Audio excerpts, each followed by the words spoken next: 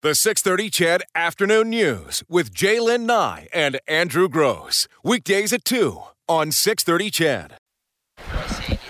All right, we're in the second half of the Power Hour sponsored by Weatherford. Our goal was 32 monthly sponsors at $20 each. We're still only halfway there, where we need 17 more of you to go online at StolleryKids.com or to give our volunteers a call here at 780-407-KIDS. That's 780-407-5437. Outside of the Edmonton area, just add an 866 to that, 1-866-407-KIDS. And, of course, if you'd like to just donate $10, $20, or $25, it's simple to do on your phone. You text the word Stollery, STOLLERY, to the phone number 45678. And I realize that's not 7 digits. Doesn't need to be 45678. And that, of course, is all part of our Chorus Radiothon presented by Great Canadian Roofing, Siding, and Windows. This, our 20th year. It's our 20th year, as you said, Andrew, and for our guests, it is year number... Well, I've done 10 radiothons. We've been here for 15 years. 15 years. So my first radiothon was in 2003, and actually Chris Sheets came up onto the ward, did a tour, and I was in one of the rooms, and and I started talking, and we had just moved here from Saskatchewan. All right. And, Tanis. Yes. And we have with us Zach as well, your son. Hey, Zach, how are you? I'm pretty good. How are you? I'm very good, thank you. Zach, tell me your story. I see something in the notes here that it's called a rare disease, but I also see that you're the only person in the world who has this genetic mutation. Tell me what it's called. Hypoparathyroidism. Well, I don't think can pronounce it, so you're going to need me. So Zach has I'm guessing you're the only one of the four of us that can pronounce it. That might be, yeah. Zach has a nucleotide substitution in exon 7 of the calcium receptor gene. Wow. It does not have a name. You've said that many times, haven't you? Yeah, I have. I memorized it when I got the genetic sheet with what it was actually after 10 years called. Tanis, say that again.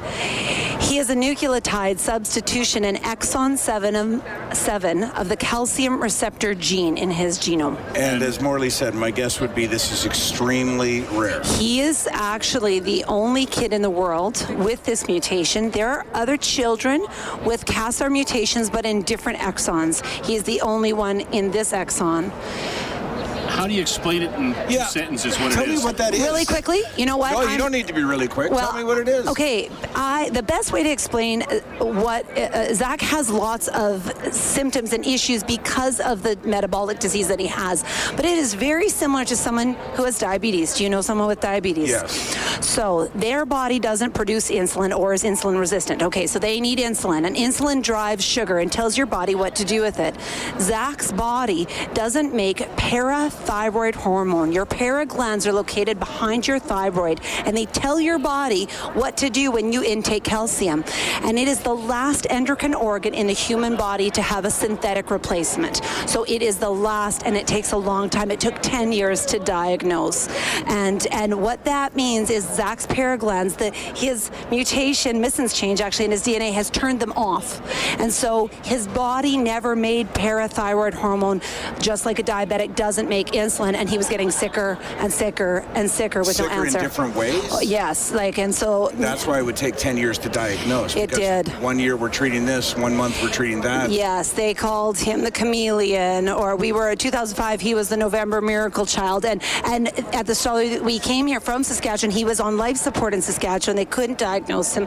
We came here, and the Stollery was amazing. They symptomatically treated the symptoms, yet they could never piece it all together, not till we did the genetic testing. Now, the Stollery changed your life like it does with so many people, but it changed your life in maybe a different way because you moved here to be near the Stollery. Yeah, and that was when my very first radiothon, that was the thing that Chris Sheets, this is 2003, okay? So what are we, 218 now? He could not believe... 219, sorry, there we go. He could not believe that there was a family on the ward that had literally packed up and moved. No, I totally believe that. What wouldn't you do for your kids? It was, you know what, in December of 2002, Zach was born in August of 2002, on life support, off life support, on life support. And in December, I just looked at my mom. We were on an isolation unit at Royal University Hospital. They were there too, doing the best they could with what they had. But they didn't know what was wrong. And I looked at my mom and I'm like, they're going to kill him. We have to move. And so my husband went for job interviews here and in Calgary, and he got a job here, and we moved. Tanis, during your pregnancy, did you know there was a problem? Now in hindsight, yes. He did not want to move. He never moved, and he was born 6 weeks early, and he would not breathe. He was on life support, and he needed all these things. He's always been very needy, but he's a very calm. Well, he's a man. in a medical way, but not in any other way. He's right. Super easygoing kid, and he has a very complicated disease, and it has caused lots of complications, and we talk about those things. Zach has because his body didn't know what to do with the calcium, it calcified his kidneys. So we are sitting in stage 2 kidney failure. We are almost ready to start dialysis. We are real close. So we just did labs and saw McGonigal this morning. We'll find out how much closer we are to that. That's a very real, imminent threat to him. Is dialysis is the next thing. His frontal lobes of his brain are calcified because the calcium didn't know where to go. It went to the wrong areas. Calcified his kidneys, calcified his brain, calcified his nervous system. So he has central apnea and all these other weird things which they've always treated, but finally to get to know why. And that's why this is important. The girls have heard me. I sound like a broken record, but if there was ever a story, I might be biased, but if there was ever a story to say why we need to keep giving, is because we don't have all the answers and research and equipment to do proper research and to figure that out. It is terribly important because we waited 10 years for a diagnosis. So, and I've sat in the ORs and I've waited 6 hours for him to come out, and that was crazy. I can't even imagine that, Tanis. Well, I've lost some hair and some brain cells. I'm not going to lie. I've had a nervous breakdown. It's been hard, but the Stollery for sure. Once we finally got that medical diagnosis from the labs in the States, they were like, tell us what to do, and that's what we needed. And they still to this moment work with the doctors in the States to make sure that we keep the kidneys in check, we keep everything in check, so he can have a quality of life. Sorry, Morley. I was going to say, you're still coming back? You're still here on a regular basis? We are at the U here? Yes. Oh, yeah. Oh, yeah, no.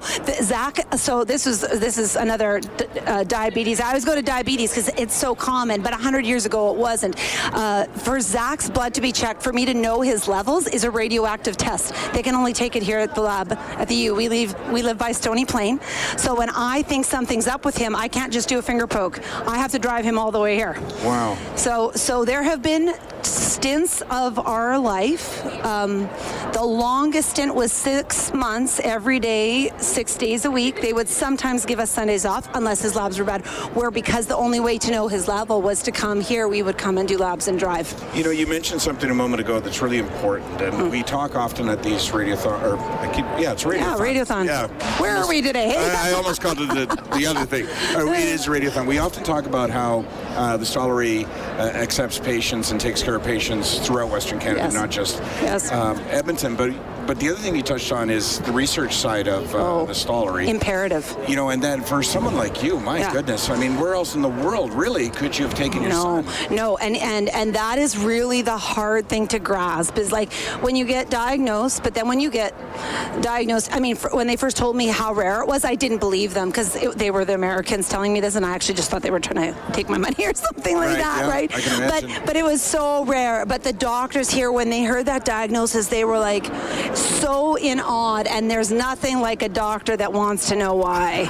They are your quarterback, they are your teammate, and they as a parent go with you, and they're like, we're going to do this together, and that happens here on every level. So what's the prognosis now? I mean, where are we going forward? We have just over 2.5 years ago, Zach had failure to thrive so bad. He didn't grow for 5 years, and they knew, well, I knew that he was in kidney failure, and I'm like, if he goes into kidney failure, you won't transplant him because he would never survive the surgery, and they agreed with me. So I fought, and we got a G-tube put in because he eats and eats and eats, but he was wasting away, and his sleep studies and all the other tests, they couldn't, again, they don't know why. It's probably the disease, but there's nothing to compare it to. There's no place to look to see, well, what happened with that kid? He is that kid. So we are learning as we go. So right now, imminent things for him. So he takes 22 pills a day. He gives himself 3 injections a day. He is on oxygen when he sleeps because he has central apnea and stops breathing. He's fed by a G-tube to keep him as awesome, because if you would have seen him 2 years ago, there was a doctor walk past here before and just open eyes and big drop jaw, because he looks completely different to the kid that was in here 2.5 years ago for just night and day. So dialysis is our next thing. That's what we're going to do. You just went over what he does every day. Tell me about his spirit and how he's approached this. Well, probably, we were talking about this on the way in here, and I think a really good question that often Zach answers so well, he did this to me once and had me in awe, is how being a sick kid and being in a hospital changes you. And someone asked him that question, and he can give a pretty thoughtful response. Well, let's pretend that I did, Zach. So what is the answer to that question? My different perspective on it is, like, I'm really, like, compassionate, and I can show, like, compassion for them. And I think if I wasn't sick, I probably would not feel that same compassion for them.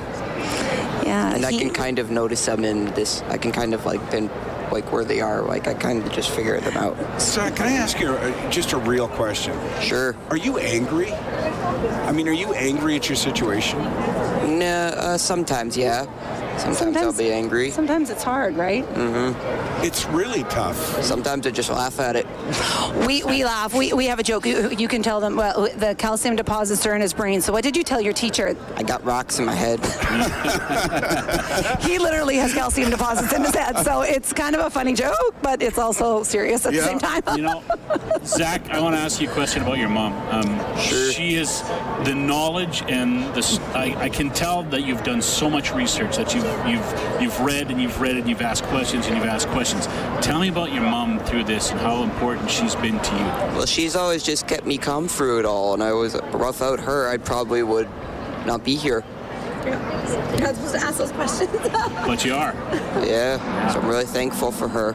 Do you know, Zach, mothers are incredible. Oh, yes. And your mother is really incredible. We got to give her Kleenex right now. Yeah, absolutely. It's standard issue at these things. So, Zach, what does the Stollery mean to you? I mean, how do you, if somebody says, do you know the Stollery, what do you say? Well, I'm just kind of thankful for it, because they got, like, lots of bed. Like, I'm thankful for the rooms that they have.